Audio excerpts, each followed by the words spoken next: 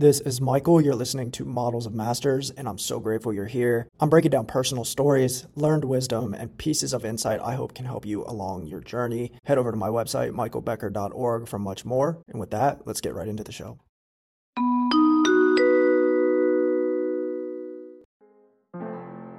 Welcome to Models of Masters. This is Michael, and today I'm going to be talking about a topic that I am incredibly passionate about, this idea of consistency, morning routines, and daily habits versus making sure that we're creating a long-term plan that is aligned, that is moving in the right direction to get us to the results that we want. Because I think too many people are weighing those micro habits too heavily, and they're not thinking enough about the mindset shifts and the environmental changes that they have to create in their direct reality to change who they are as a person.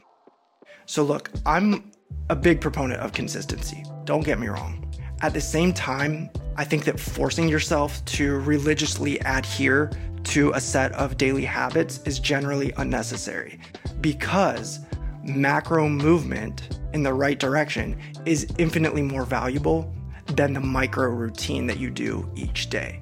Weekly, monthly, and yearly lifestyle shifts should be the focus, not tedious checklists that we create and train ourselves to on the daily.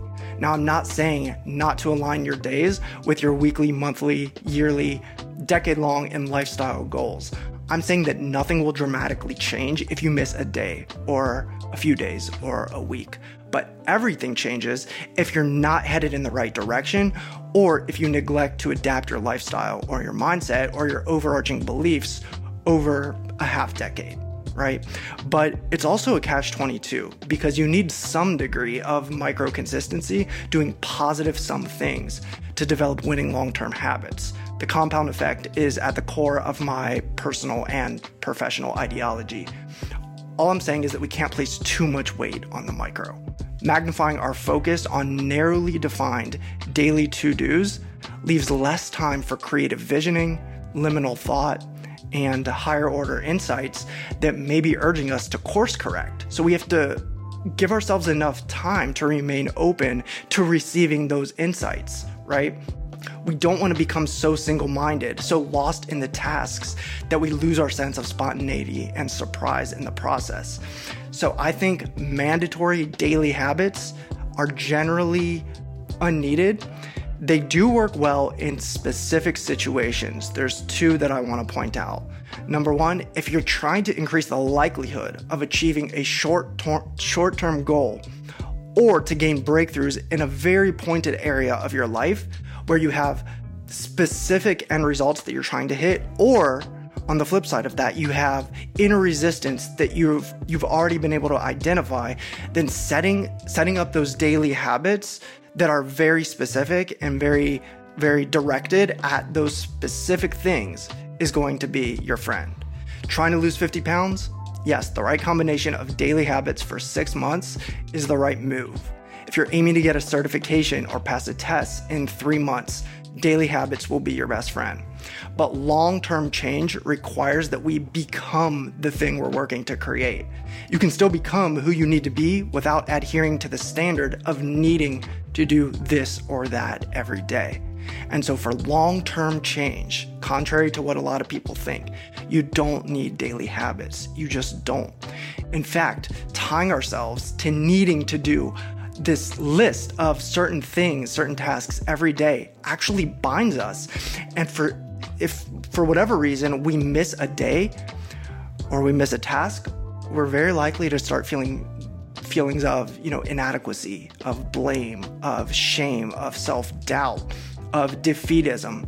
And when you're immersed in those lower vibrational energies, it's very easy for a negative domino effect to begin. And honestly, that's where most people lose, right? Is they start, they go to the gym for 2 months or for 3 months at the beginning of the new year, and they make it a daily chore instead of a lifestyle shift, right? And what I found after a few months of trying to force an almost 2-hour long morning routine that felt more wasteful than wonderful is I'm better when my days are fluid, and the less rigidity that I have, the more free thinking and creative that I'm ultimately able to be. And so instead of daily habits that I need to do, I have general habits, right? I do my cold showers, I read, I work out, I create content, I eat nourishing food when I want. I focus loosely on these 4 to 5 weekly habits, and that is more than enough. And so if I don't feel like working out today, I'll do it tomorrow, right? It won't make a lick of difference in 5 years. If I miss my cold shower one morning out of 7 days of the week, it'll be okay, right? I'll hit it tomorrow. And I always do. And that's the key. Not allowing one miss to cascade into more. And I think that's, again, where most people's ball of yarn really starts to unwind.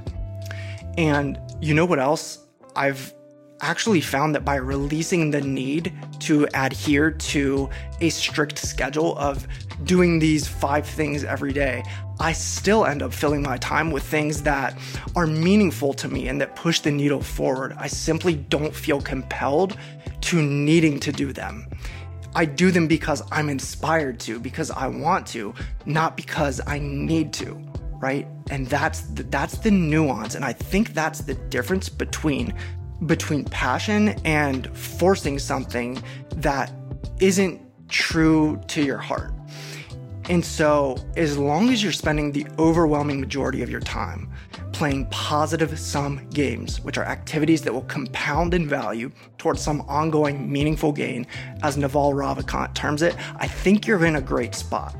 So I don't subscribe to the standard of daily habits, not because I don't like routine or I think they're ineffective, but because I think they're an unneeded overcommitment.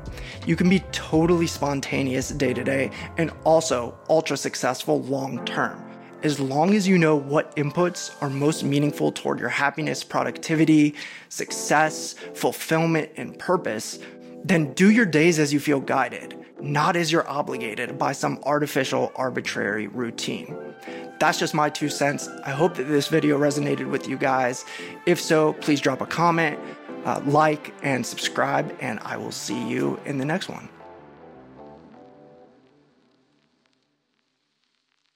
That's it for this episode. Really appreciate you tapping in. FYI, my new book, Content Capitalist, is launching end of March. I'm super excited to put this out into the world. I've been heads down the past 6 months writing and refining the book. If you'd like to register for updates and be added to my VIP waitlist, go to michaelbecker.org/Content Capitalist book. Can't wait to share what I've been cooking up with you guys. See you in the next episode.